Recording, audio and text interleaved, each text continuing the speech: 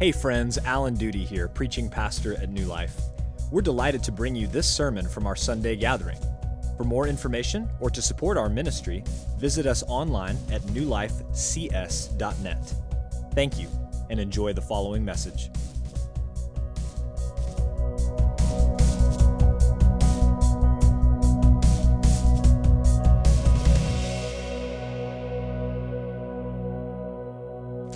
It has destroyed many lives, many careers, many friendships, many marriages.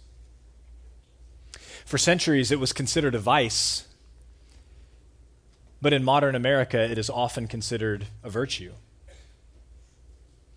It tells us we're invincible, and it blinds us to reality. What is the answer to this riddle? It's pride. The past 2 weeks, we've been looking at the characteristics of active faith that were on display in great ways in both Mordecai and Esther, the two heroes of the Book of Esther that we've been studying. Well, today, in the third and final installment of this series, we're going to be looking at the person of Haman. Now, unlike Esther and Mordecai, Haman does not display active faith. In fact, he doesn't display any faith in God at all. He is actively opposed to both God and to God's people. His pride ultimately is going to lead to his destruction. That's the same place that, apart from the grace and mercy of God, pride will lead every single one of us. And so we want to look this morning at these characteristics of deadly pride and how this leads ultimately to destruction and to humiliation, and take warning from Haman in his life. And so let's pick up here at the beginning of chapter 3 in the Book of Esther, where we just read.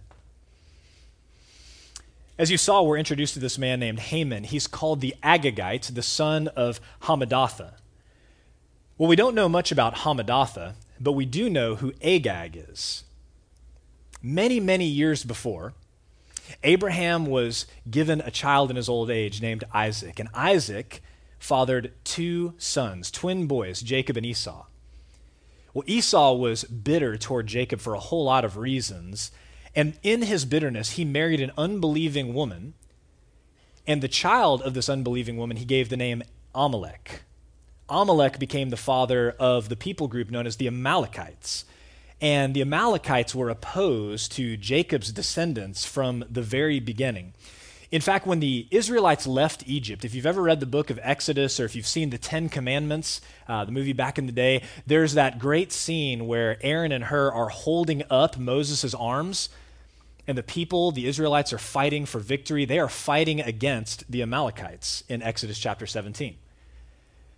And so this is an age-old feud that has continued since the days of Esau. In fact, generations later, King Saul, the first king of Israel, is commanded to put King Agag and his people, the Amalekites, to death. But he disobeys, he refuses.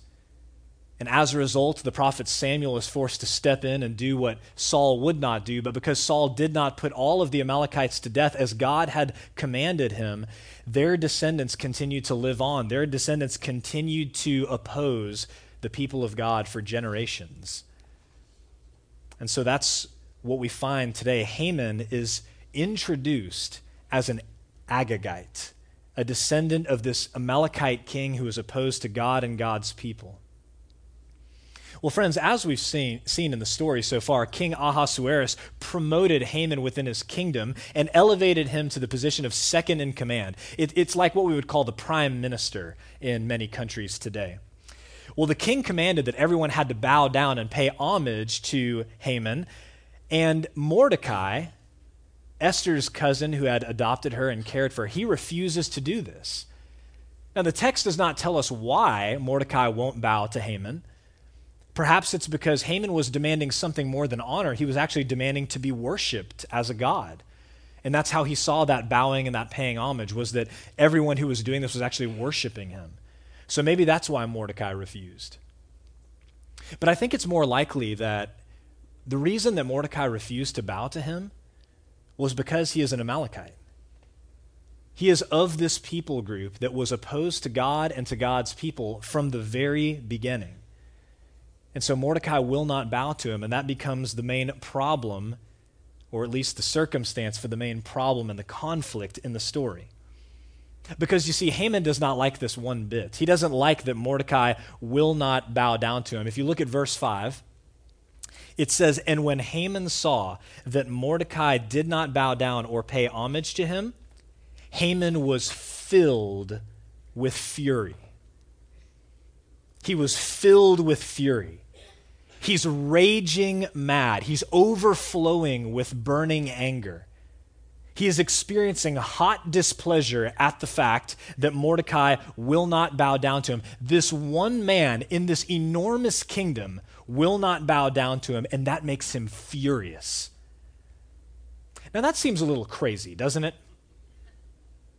I mean, if you're Haman, you're this wealthy man who's been promoted to the position of prime minister. Everyone else is bowing to you and giving you honor and respect. You would think that you could let this one thing go.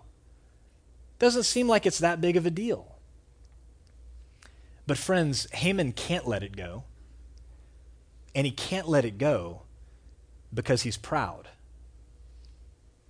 Pride is like a deadly disease.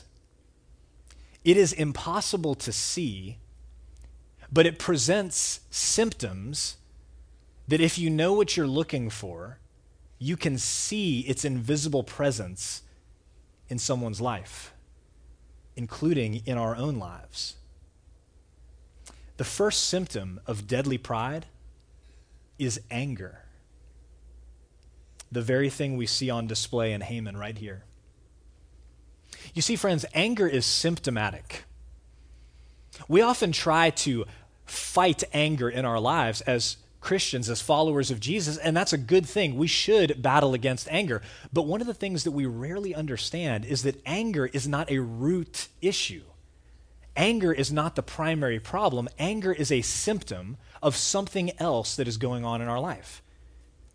We don't get angry for no reason. We get angry because of something else. We feel anxious. We feel sad. We feel afraid. And many times, one of the reasons that we become angry is because we feel slighted. We feel like we're not getting the respect, the honor that we believe we deserve. Which is to say, we often get angry because we're proud. I want you to look at this quote from C.S. Lewis. He writes this in Mere Christianity. "In fact, if you want to find out how proud you are, the easiest way is to ask yourself, how much do I dislike it when other people snub me, or refuse to take any notice of me, or shove their oar in, or patronize me, or show off?"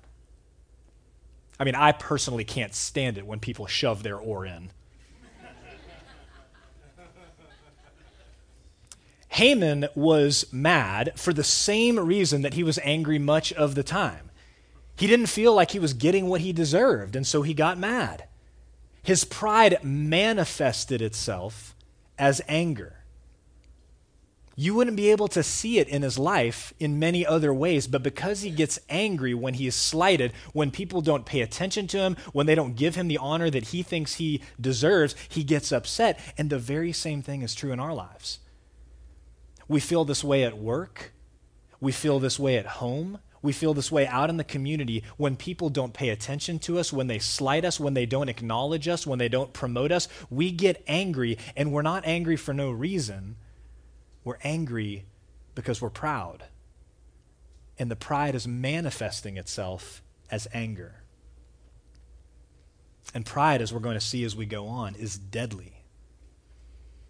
So in his anger, Haman begins to plot how to destroy the Jews, and he dupes the king into granting him permission to carry out this genocidal plan to put all of the Jews in the entire kingdom to death, not just Mordecai, but Mordecai and all of the Jews. Well, as we've seen the last couple of weeks, and as you know if you've ever read this book before, Esther and Mordecai are working together behind the scenes to stop this, to expose Haman and to save God's people. But of course, Haman doesn't know this. And at the beginning of chapter 5, Esther invites only the king and Haman to a special feast that she has prepared. This is part of her plan to expose Haman and what he's doing. So let's flip over to chapter 5, and let's pick up in verse 9.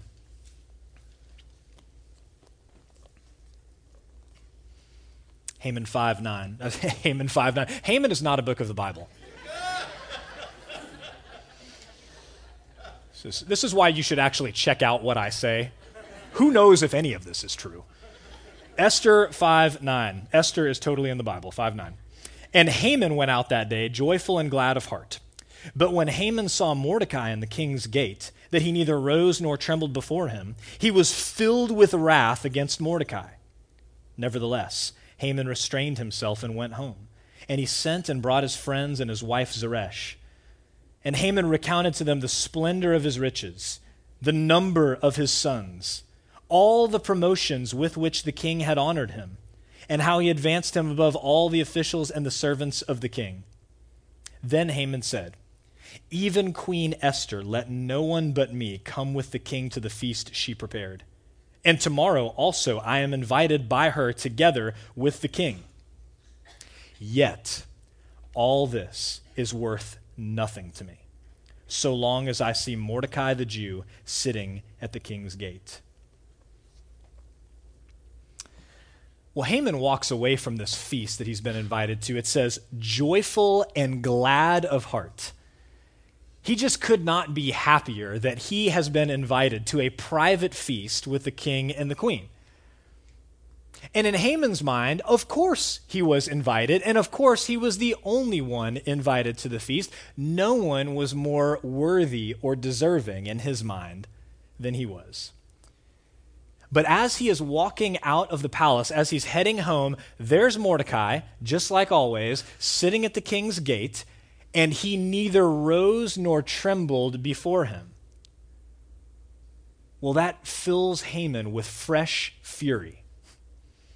And so he gets home, and he asks all of his family, all of his friends to come over. He calls this council together because one man in this enormous, powerful kingdom won't bow down to him and give him the honor and the respect that he thinks that he deserves. And what happens next is almost embarrassing to read.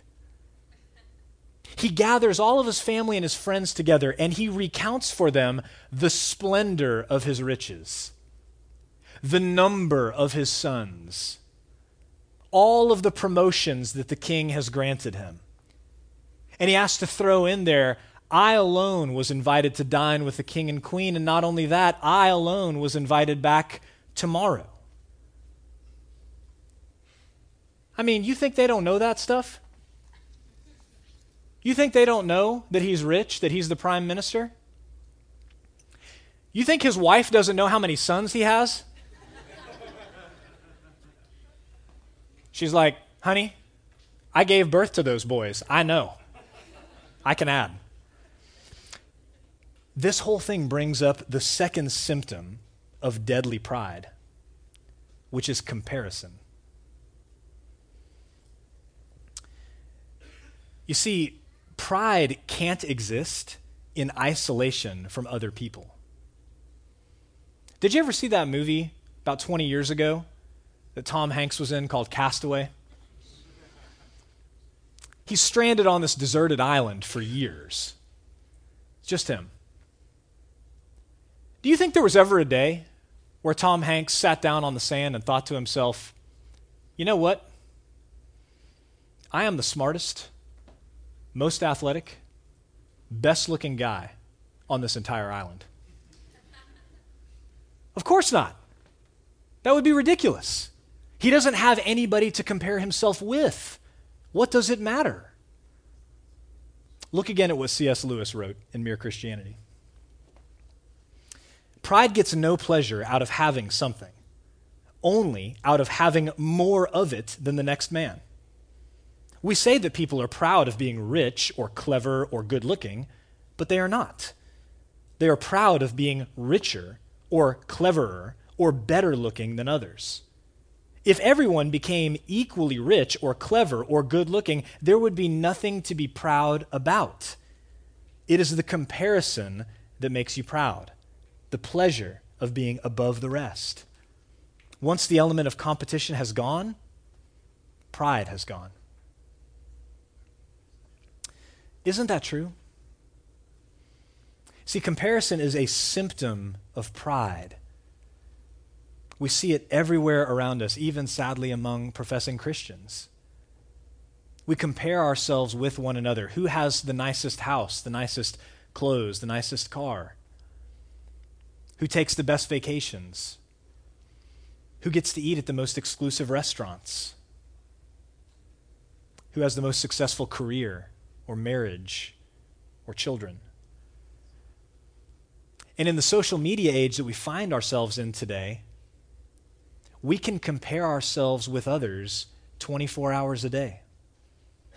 Of course, we're comparing ourselves with edited, filtered versions of each other, but nevertheless, we can compare ourselves with others all the time. Friends, comparison is a symptom of deadly pride. Because when we compare ourselves with others, we're showing that what we really want is not to be wealthy or to be successful or to be good-looking, but to be wealthier or more successful or better looking than other people in our lives. That's what we really want. And when you look at Haman and his life, you would think that he'd be content. The man is wealthy. He has a huge family. He's been very successful in his career. He is enormously influential with the king of the biggest, most powerful nation on the earth at the time. But you see, pride is never satisfied. Pride is a zero-sum game where you believe it's all or nothing. And pride is so deadly because even after you've acquired everything you ever wanted and you have more than everyone else around you, there will still be someone with more, God himself. And eventually it won't be enough that even God is revered and worshiped more than you. That's where that ends up. Now, if you look at verse 14, right at the end of this section, Zeresh, his wife, the wicked counselor that she is, she suggests that if Haman can't force Mordecai to acknowledge his greatness through legislation, then he should just put him to death. And so Haman has this gallows constructed, some 70 feet high, on which to hang Mordecai. And that brings us to chapter 6. Let's pick up in chapter 6, verse 1. On that night, the king could not sleep. And he gave orders to bring the book of memorable deeds, the Chronicles, and they were read before the king. And it was found written how Mordecai had told about Bigthana and Teresh, two of the king's eunuchs who guarded the threshold, and who had sought to lay hands on King Ahasuerus. And the king said, "What honor or distinction has been bestowed on Mordecai for this?" The king's young men who attended him said, "Nothing has been done for him." And the king said, "Who is in the court?" Now Haman had just entered the outer court of the king's palace to speak to the king about having Mordecai hanged on the gallows that he had prepared for him. And the king's young men told him, "Haman is there, standing in the court." And the king said, "Let him come in." So Haman came in, and the king said to him, "What should be done to the man whom the king delights to honor?" And Haman said to himself, "Whom would the king delight to honor more than me?"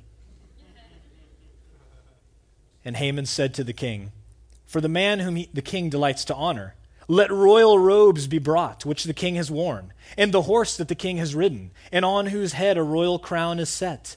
And let the robes and the horse be handed over to one of the king's most noble officials. Let them dress the man whom the king delights to honor, and let them lead him on the horse through the square of the city, proclaiming before him, 'Thus shall it be done to the man whom the king delights to honor.'" Then the king said to Haman, "Hurry, take the robes and the horse, as you have said, and do so to Mordecai the Jew, who sits at the king's gate. Leave out nothing that you have mentioned." So Haman took the robes and the horse, and he dressed Mordecai and led him through the square of the city, proclaiming before him, "Thus shall it be done to the man whom the king delights to honor."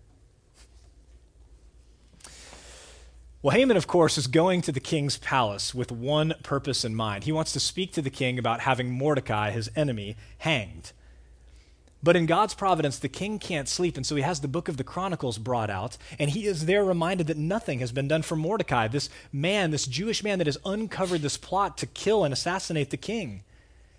And in God's providence, at that very moment, Haman is walking in, giving the king an opportunity to ask his counsel on how to honor this person. I just love the end of verse 6.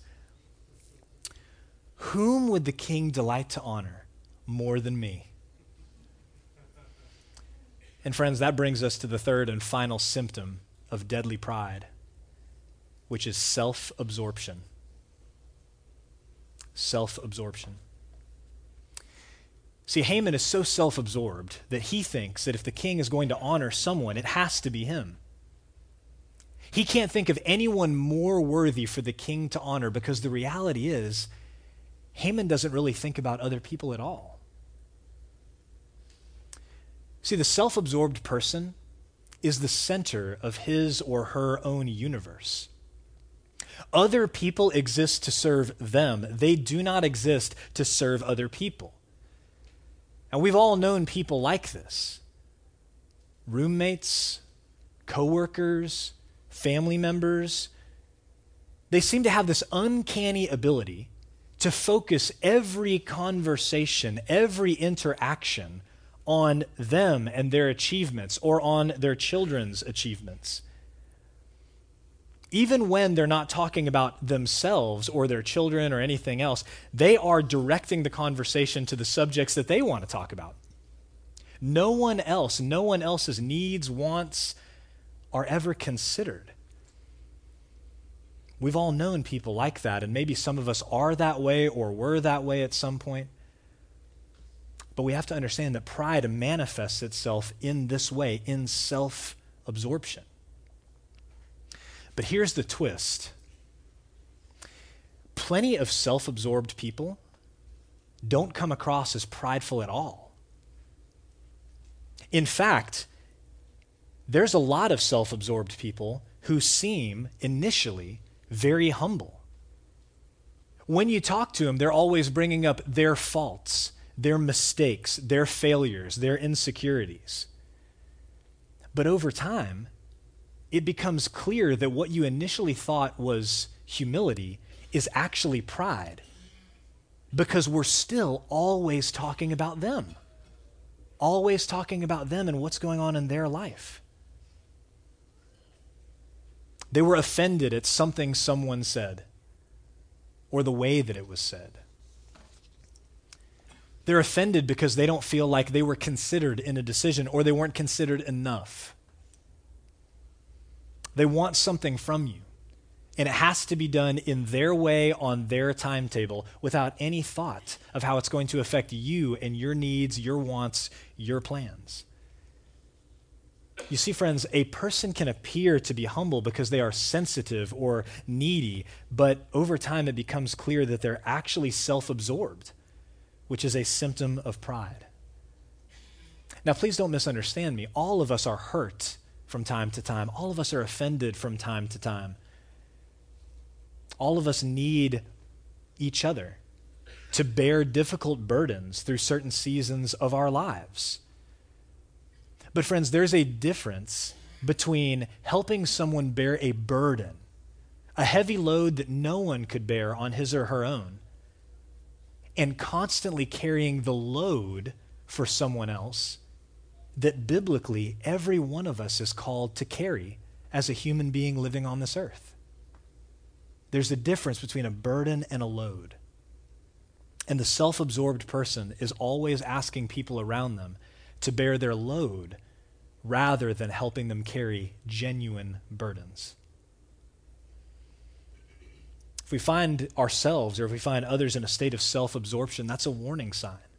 Self-absorption is a symptom of deadly pride.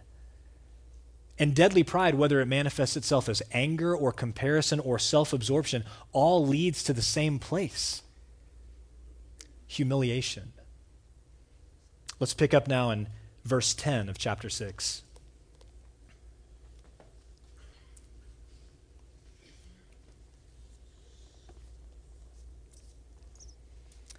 The king says to Haman, "Hurry, take the robes and the horses you have said, and do so to Mordecai the Jew, who sits at the king's gate. Leave out nothing that you have mentioned." So Haman took the robes and the horse, and he dressed Mordecai and led him through the square of the city, proclaiming before him, "Thus shall it be done to the man whom the king delights to honor." Then Mordecai returned to the king's gate. But Haman returned to his house mourning and with his head covered. And Haman told his wife Zeresh and all his friends everything that had happened to him. Then his wise men and his wife Zeresh said to him, "If Mordecai, before whom you have become to fall, is of the Jewish people, you will not overcome him, but will surely fall before him." While they were yet talking with him, the king's eunuchs arrived and hurried to bring Haman to the feast that Esther had prepared. Poor, proud Haman. Here he is plotting Mordecai's execution, thinking that the king is surely going to honor him because nobody deserves it like he does. And he ends up doing for Mordecai the very things that he wanted done for himself. The king hilariously commands, "Leave out nothing that you have commanded. Do it all for him." So Haman is forced to parade Mordecai, his great enemy, through the city streets, talking about his honor rather than being honored himself. Well, Haman, obviously, is completely humiliated. He runs home with his head covered, but he had no sooner arrived at home than the king's eunuchs arrived to take him to the second feast that Esther has prepared. And as we saw last week, it is at this second feast that Esther reveals Haman to be the one plotting her destruction and the destruction of all the Jews in the kingdom. Haman has now been exposed, and he sits terrified before the king and the queen. So join me now in verse 7 of chapter 7. "And the king arose in his wrath from the wine drinking and went into the palace garden. But Haman stayed to beg for his life from Queen Esther, for he saw that harm was determined against him by the king. And the king returned from the palace garden to the place where they were drinking wine, as Haman was falling on the couch where Esther was. And the king said, 'Will he even assault the queen in my presence, in my own house?' As the word left the mouth of the king, they covered Haman's face. Then Harbona, one of the eunuchs in attendance on the king, said, 'Moreover, the gallows that Haman has prepared for Mordecai, whose word saved the king, is standing at Haman's house 50 cubits high.' And the king said, 'Hang him on that.' So they hanged Haman on the gallows that he had prepared for Mordecai. Then the wrath of the king abated." What a turn of events. Haman saw this whole thing going down very, very differently. He saw Mordecai dead, the Jews destroyed, and himself honored before everyone in the kingdom.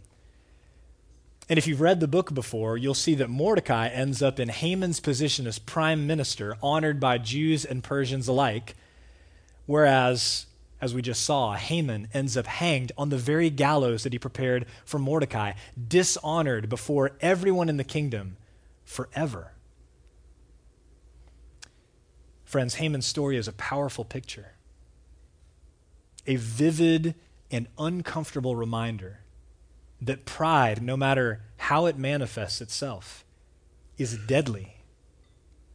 The proud always end up humiliated. Proverbs 16:18 says this, "Pride goes before destruction, and a haughty spirit before a fall." Pride is deadly, and it's not just something that lived in Haman's heart. It's not just something that lives in the people's hearts that we know are struggling with pride. You see, because of the fall, pride resides in every human heart. Look at what Andrew Murray wrote. "When the serpent breathed the poison of his pride, the desire to be as God, into the hearts of our first parents, they fell from their high estate into all the wretchedness in which man is now sunk. In heaven and earth, pride, self-exaltation, is the gate and the birth and the curse of hell." See, in the garden, Satan lied to Adam and Eve. He told them that God was holding out on them, that He does not want them to have something that they want and indeed are entitled to know good and evil. And our first parents took the bait. They bought into that temptation. They believed that God, in fact, was holding out on them. And in their pride, just like Satan, they said, we deserve better. We deserve more. And so they rebelled against God. But their rebellion did not lead to freedom and life as Satan promised that it would. No, instead it led to slavery and death. Now, every one of their children, including you and me, we are born with rebellious hearts. Hearts that say, God is holding out on you. You deserve better than what God has given you. Thankfully, God is gracious and merciful, and he desired reconciliation with every one of us. And so he sent his son Jesus to achieve that reconciliation for us. You see, because Jesus is God's own son, he is actually worthy of all the honor that we want for ourselves. He is actually worthy of all the worship that we want for ourselves. He is the one that is actually worthy of being honored. And yet, he took on flesh. He humbled himself, and he became obedient to death, even death on a cross.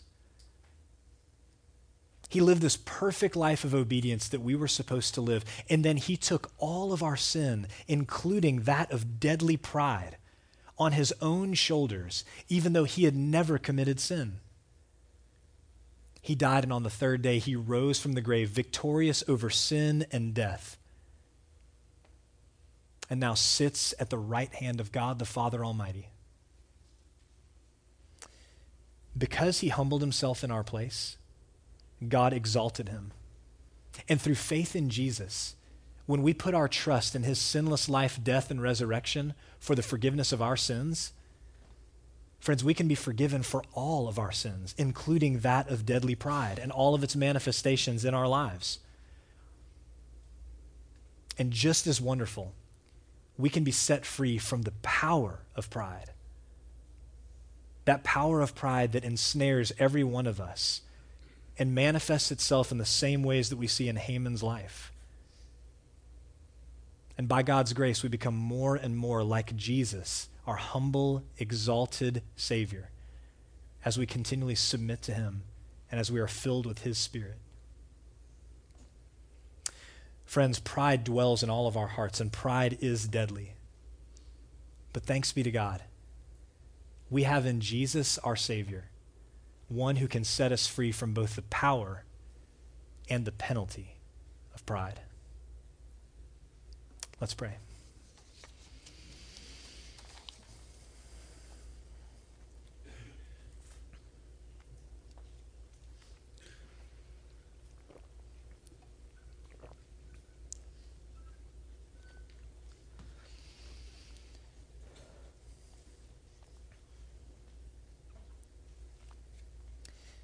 God, how ironic it would be if we sat here today in judgment over Haman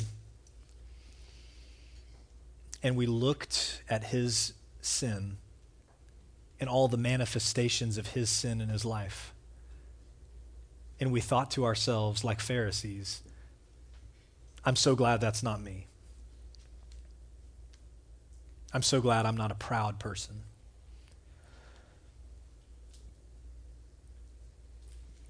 But Father, we know that because all of us are born with those sinful hearts, all of us are proud people.